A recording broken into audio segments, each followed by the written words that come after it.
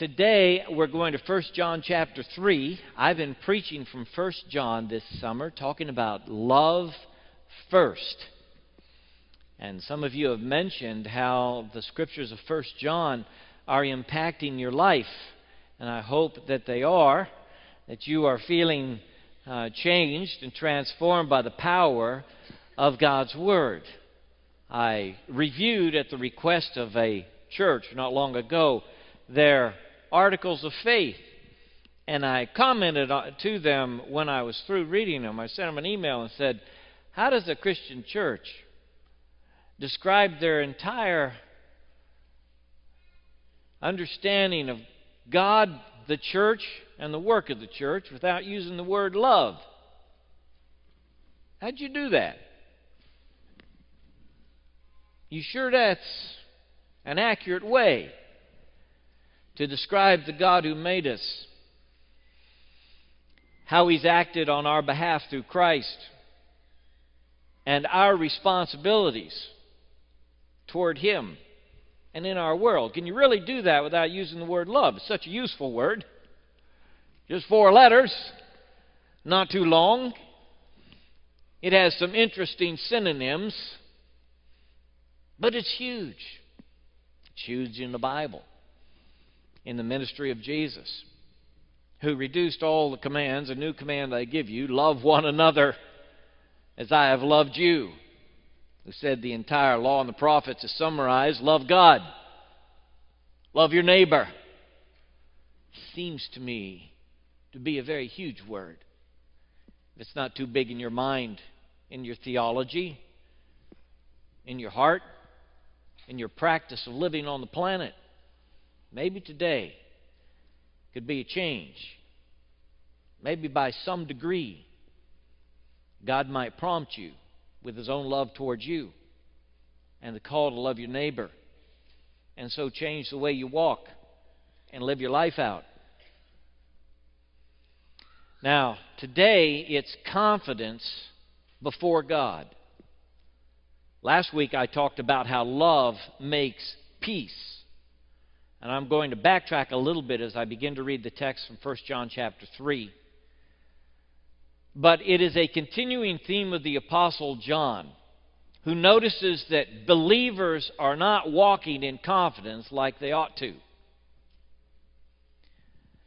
I am not going to suggest to you that you walk on burning hot coals between 1,200 and 2,000 degrees, like Tony Robbins did yesterday at a motivational conference where he had 6,000 people present and 21 of them were taken to get medical attention because they burned their feet. If you check his website, it says, this is how you show confidence. Walk on those coals. We're not going to do that to you. We don't have any rattlesnakes or other vipers in boxes here for you to handle. I mean, you could show your confidence in God by handling some snakes this morning. It's amazing to me how people think they're going to achieve confidence before God, how they're going to walk with confidence on the planet. John the Apostle, who knew and loved Jesus so well, writes for us so we will have confidence before God in our walk with Him. It's 1 John chapter 3. I'm going to start with verse 18, okay? Where the Scripture says, "Dear children, let us not love with words or tongue, but with actions and in truth."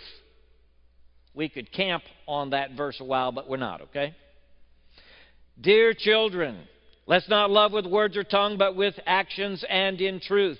This then is how we know that we belong to the truth, and how we set our hearts at rest in His presence whenever our hearts condemn us. For God is greater than our hearts, and He knows everything. Dear friends, if our hearts do not condemn us, we have confidence before God and receive from Him anything we ask, because we obey His commands and do what pleases Him. And this is His command: to believe in the name of His Son, Jesus Christ, and to love one another as He commanded us. Those who obey His commands live in Him, and He in them. And this is how we know that He lives in us. We know it by the Spirit He gave us. Dear friends, do not believe every spirit, but test the spirits to see whether they are from God. Because many false prophets have gone out into the world. This is how you can recognize the Spirit of God. Every spirit that acknowledges that Jesus Christ has come in the flesh is from God. But every spirit that does not acknowledge Jesus is not from God. This is the spirit of the Antichrist, which you have heard is coming, and even now is already in the world.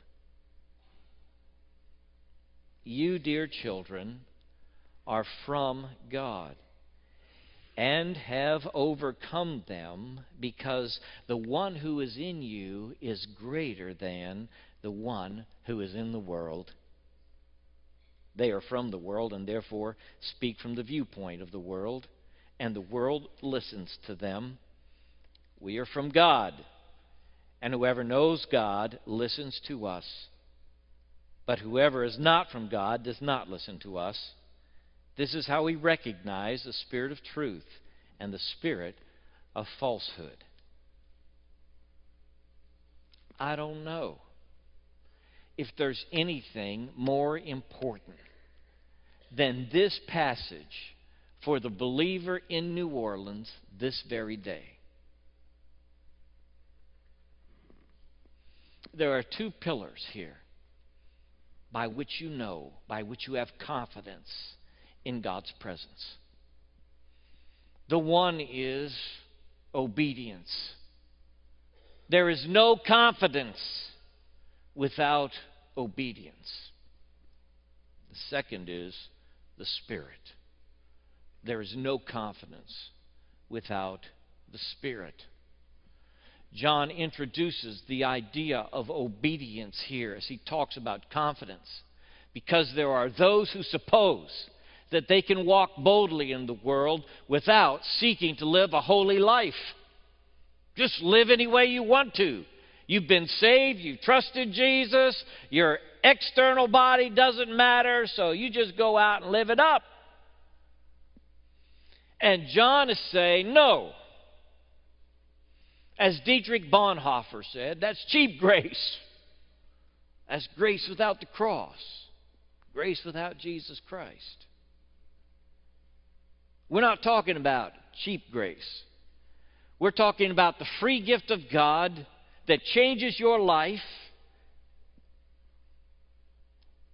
and calls you to lay everything down on His behalf. There is no confidence before God without obedience. You know this experientially. Because when you walk out of God's way, and you know it, when you willfully sin, when you go out these doors and do things that dishonor God, it shakes you on the inside. You may say to yourself, well, I'm not hurting anybody but me. But you know that's not true. Because it has destabilized you, this sin you've gotten involved in. You don't have the confidence in your walk anymore.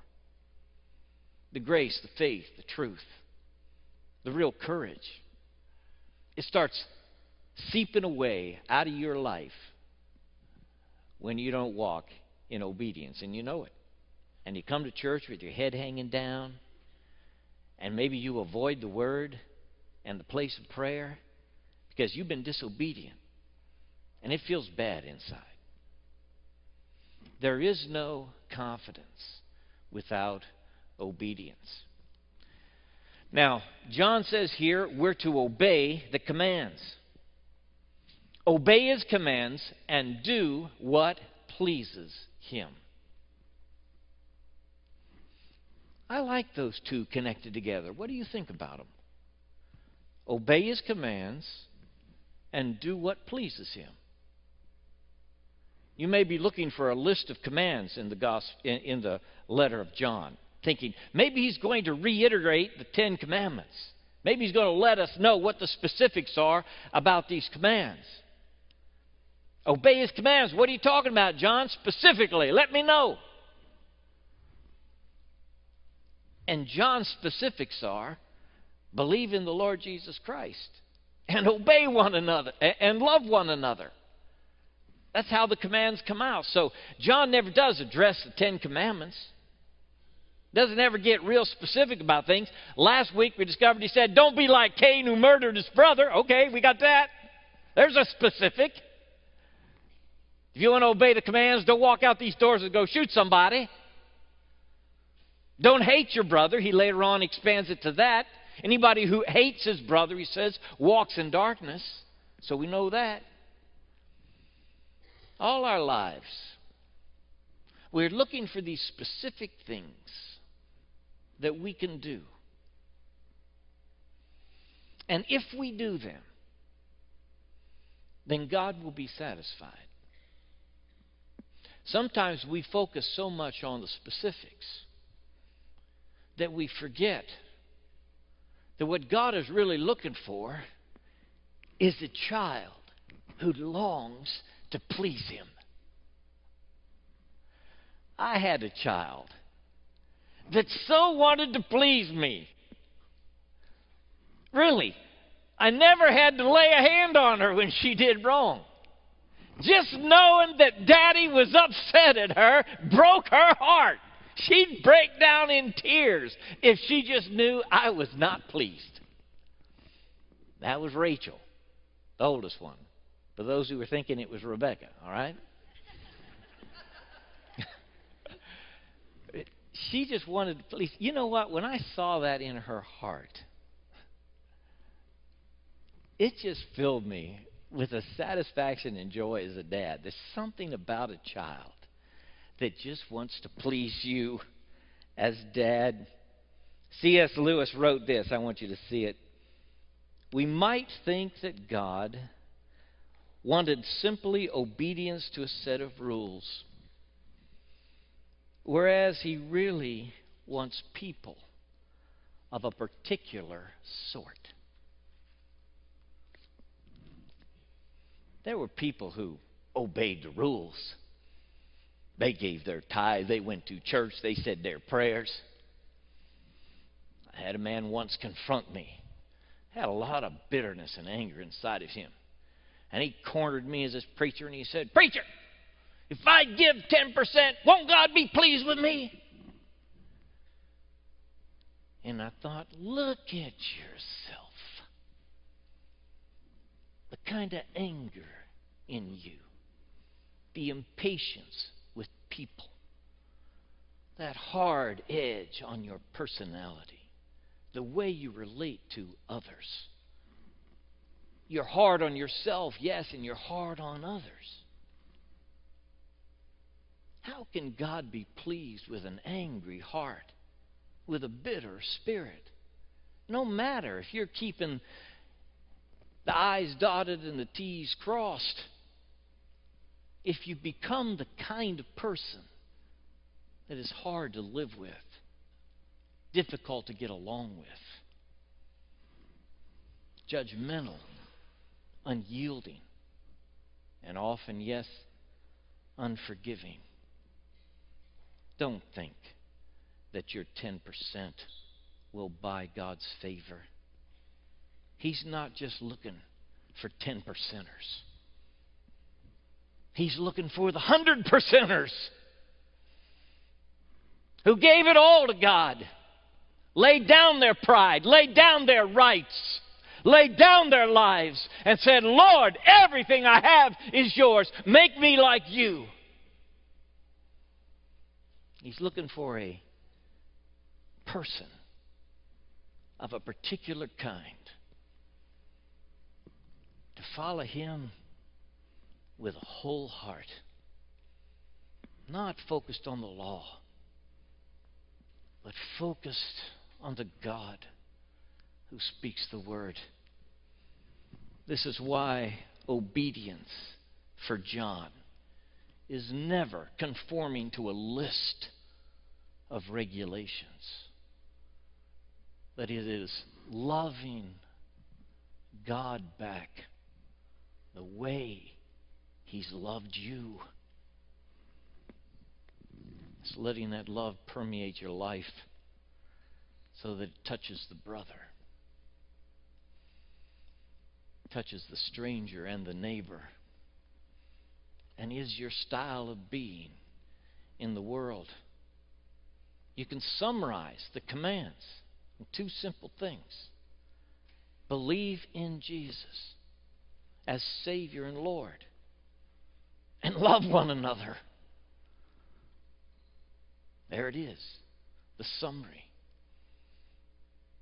When you have trusted Christ as Savior and Lord, and you are loving one another, not just in word and tongue, but in deed and in truth, then you come before the Father with a confidence inside. You have confidence in His presence. Why? Because you've walked or sought to in obedience, and that's your heart. And you're seeking to please Him because He's the focus of your life. Jesus pleased the Father with everything He did. The Father announced His pleasure in His Son. This is my beloved Son, in whom I am well pleased. When the candidates get ready to go in that water, I want them to go in there not because they're trying to take care of the letter of the law, but because they want to please the Father like Jesus did. Lord, I want to please you. And this baptism is a picture of me laying down my life, giving it all, turning it all over to you. If you hold back from the Lord 90% of your life, or 50% of your life, or the 5% that's locked away in the closet where you never take Him, you're not fully loving Him back like He loved you. In fact, it is that place locked away in you, the sin that you cherish and nurture and love so much.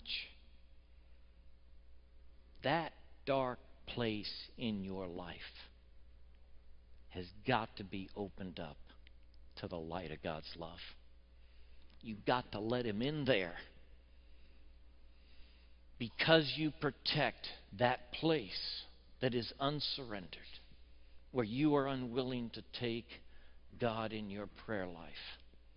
Because of that, you stand before Him and your heart condemns you. There is no confidence because you know what's locked away deep inside. It's got to be turned over to Him. There is no confidence without obedience. And obedience has got to be not me telling God things, but me walking in a way that pleases Him every day. It's got to be in action and in truth. Part of the problem of obedience in 1 John is that he's not really talking about the things we commit so much as the things we omit. And that gets us, you know. Because loving one another is not something you commit, but it's something you often omit. And these sins of omission don't seem to fly as high as the sins of commission in our own spectrum of morality. But for John, this is where it is. He was startled and amazed to find that Jesus loved him loved him passionately. I mean, the love of Christ focused on this man made a dramatic change in his life.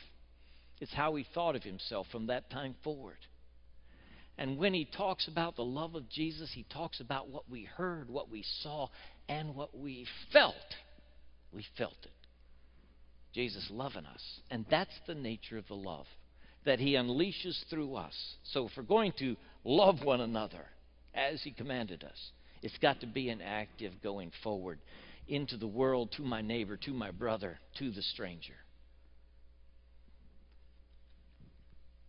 Part of the care effect, and care effect is the name that we've given to our compassion ministries, the umbrella term for our compassion ministries. Part of the nature of the care effect is what it does to the one who gives care. The care effect is three things: how it changes me as I give care to another human being, how it affects that human being who is cared for, and how it affects the community, the relationships, the family of which we are a part. I've always said there's three dimensions to the care effect. Well, here's the care effect. If you are actively caring for people who are hurting and in need around you, if you are expressing this love in actions, in deed, and in truth, then part of the effect of that is you come into God's presence and you're full of the story of His grace, the power of His love. You've seen it unleashed in your day, this very day. You're walking in that love, and it gives you a confidence in His presence. There is no confidence in the presence of God without obedience, believing Christ, keeping His commandments. And there is no confidence without the Spirit. I want you to catch this because it's a real change in the text. You have John talking about obedience, loving each other, following God in practical ways. And then in the end of chapter 3, he says, this is how we know that He lives in us. We know it by the Spirit He gave us. And it is the apostle's first use of the word Spirit in his letter. He's going to use it a dozen other times now in these last 2 chapters of his letter. He's going to talk about the Spirit a good bit, but up to now, he's not talked about the Spirit. About half of the times that he will use the Spirit on to the end of this letter, it will refer to the Spirit of God. It will be pretty obvious, and it will be capitalized in your translation of the Bible. It's going to have a capital S, and that means the Spirit of God. And the other half of those times that he uses it is going to be lowercase, and it's going to be talking about one of several things. And here's what I'd like to give you as my notion of what he means when he says, by the Spirit He gave us, and do not believe every spirit, but test the spirits, okay? There's the Holy Spirit, and then there's the power by which the human being thinks, feels, and decides. The power by which the human being thinks, feels, and decides. Sometimes the word pneuma, or spirit, lowercase, refers to evil spirits, to spiritual entities in the world.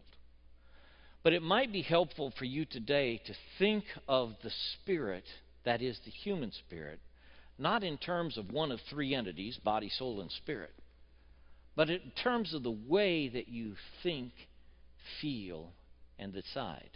The power within the human being to think, feel, and decide.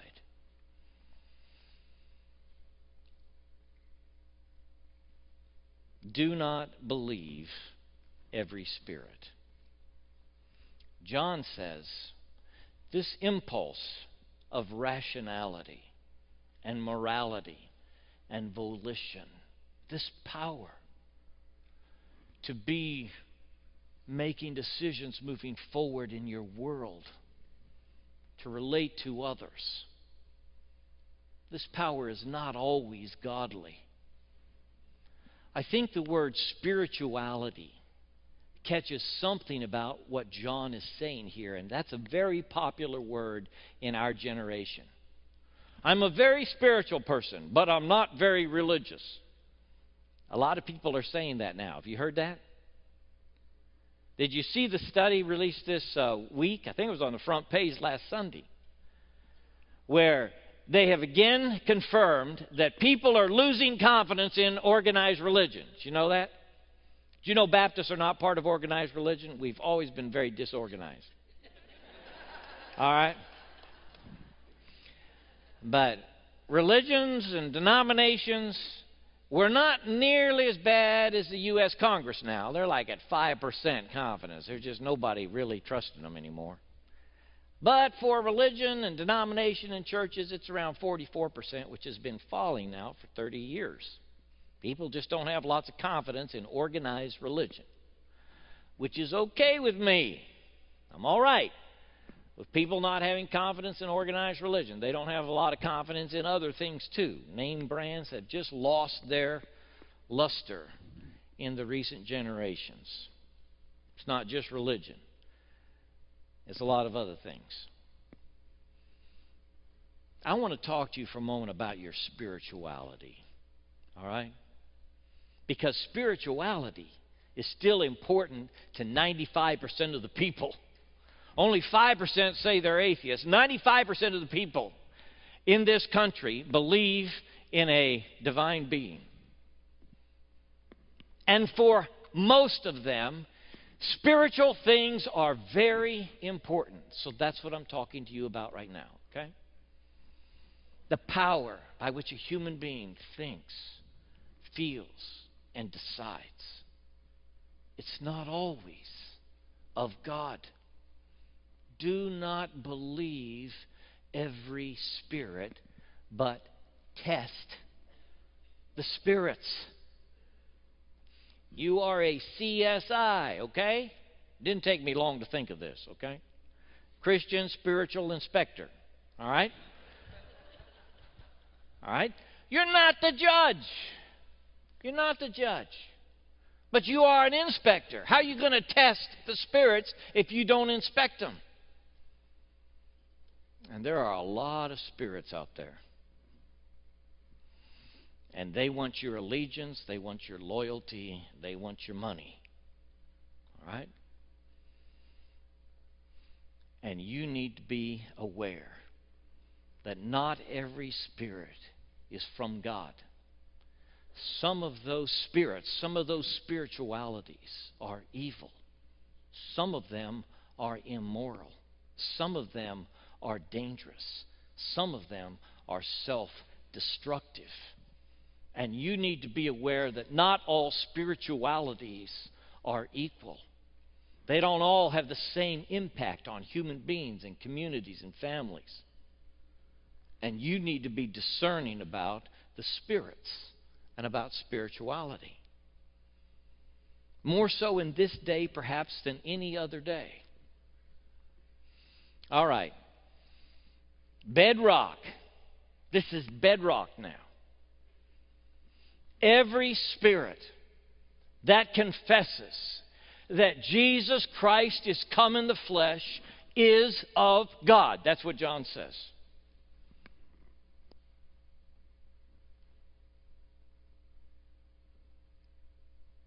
Are you willing to put all your eggs in this basket? Or are you still trying to craft your own individual, particular, and unique spiritual path on earth? Are you resisting the notion that the way itself has come to you? You still wanting to make your own way? Hey, I'm talking to you now, all right? Because there are 7 billion different ways to be a spiritual being on the planet. And some people don't want to conform their life to any prior understanding of what that spirituality is. They want to make their own concoction of voodoo, Hindu, Christian, and secularism. They want to put it all together and define their own, okay? And that's not new in the world. There were people like that in the first century who wanted the people in the church to trust them and believe in them, and they were not focused on Jesus as Savior and Lord. They had their focus somewhere else. If you asked them and said, hey, is Jesus in your plan? They say, oh yeah, He's in there. That's not what we're about. We're about something else. What are you about? Oh, we're about self-motivation or whatever it is. There is a rock, a solid rock, you can build your life upon. His name is Jesus. Amen. And there is no other. You want to have confidence when you come into the presence of God, you must obey His commands and have the Spirit of Christ within you, believing in Him, trusting in Him. It is fundamental. And there is a question you can ask. Now look, I know there is truth in other spiritualities. I'm not telling you that everything some tangential spirituality says is a lie. I know there's truth in other places. But the truth, the fundamental truth, is Jesus Christ, dead, buried, risen from the dead. This is the fundamental. This is where you stand. And so it is the question that you ask when you encounter a spirituality that seems to have some attractiveness to you. And you're wondering, well, maybe I need to go down that road. You know, you ask the question, does this spirituality confess that Jesus Christ is come in the flesh? You got to watch that. Because it wasn't even out of the first century before people were saying, oh yeah, Jesus came, but He wasn't really flesh. And so you have religions now that talk about the Christ principle. But they do not confess that God became man in Jesus of Nazareth. Now for John the Apostle, that's heresy. He's telling people, don't you dare go down that route. I saw Him. I heard Him. I sat beside Him at the Last Supper. I encountered this love personally. It was head on. It changed my life. I saw that empty tomb. I ran into it. I looked at that shelf. I saw the linen that was wrapped around Him, laying like a cocoon. I saw that napkin on His face, folded up and in a separate place. I encountered Him later. I saw the risen Christ, and I'm telling you, God became man in Jesus of Nazareth. It is the eyewitness testimony which makes a man an apostle. You may say to yourself, well, it's not fair. John got to run into that tomb, but I didn't get to. John got to sit beside Him at the Last Supper, but I wasn't there. It's not fair. Well, this is how things come down, all right? As Christians, we believe that God prepared the planet through 2,000 years from Abraham to Christ for the coming of the promised one. He selected a people through which He sent His word, His power, His prophets. He gave them a liturgy of sacrifice and worship, all of which pointed to the promised one who would come. And that Jesus Christ, Jesus of Nazareth, born of the Virgin Mary, was the culmination of that process. And that God anchored His revelation to humans in space and time. Some people looked forward to the day that God would do it. And some of us look back to when He did. But in order for it to be real, action, in truth, in your face, present on the planet, this is how God had to do it. He became a human in Jesus of Nazareth. This was so powerful for John that for anybody to suggest that Jesus wasn't really man just set him off. Oh man. because he was the eyewitness.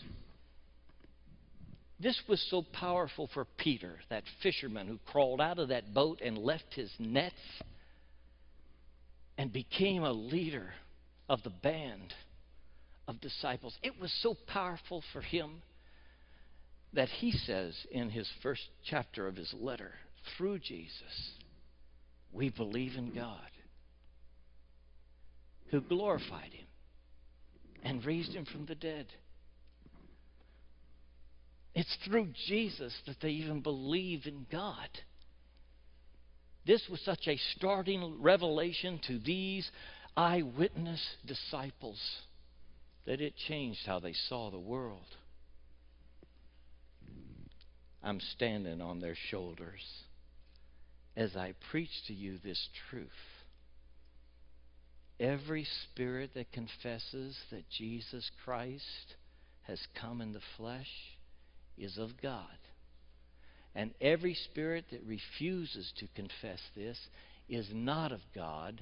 That's the spirit of Antichrist. And even in the first century, it was already in the world. Now, it's real simple, okay? You're saying, well, what is the Antichrist? The spirit of Antichrist is the ability a human being has to think, feel, and decide on this planet in intention with and opposition to Jesus as Savior and Lord. They can decide to do that. They can decide to say, nah, Christ is a good guy. I like some of the things he said, but I'm not anchoring my life. I'm going this way. People can do that. That's the spirit of Antichrist. It's been around a long time. It's probable that you don't have to wait till someday when the man of sin is revealed to see the spirit of Antichrist. It's probable that you can see it in your own family, in your own friendship circle, maybe even a little bit inside of you. It's the spirit that opposes what God has done in favor of what I'd like to do with my own spirituality. I tell you what, coming to Christ is laying down your pride. Some people have so much confidence in their intellect that they refuse the way of Christ in favor of their own ability to process information. And they think they will have confidence before God because they're so smart. And some people refuse the way of Christ because they feel so good, so moral, so exceptionally stellar as human beings that they believe they're going to have confidence before God just on the basis of their own actions and behavior. Both are a way to disaster and eternal separation from God. There is one way to the Father. That way is Jesus Christ, the Savior, born of the Virgin Mary, living a perfect life on this planet, dying on the cross for our sin, buried in the tomb, raised again through the power of the Father on the third day, ascended to heaven, and yes, present among his people, calling them to faith.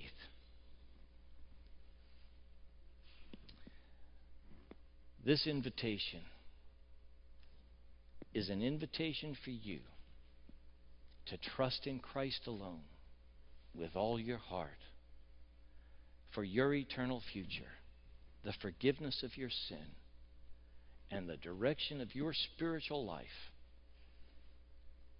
As Christ laid down his life for you, this is an invitation to lay down your mind, your soul, your spirit, your body, your strength, that they all might be his. Let's bow together.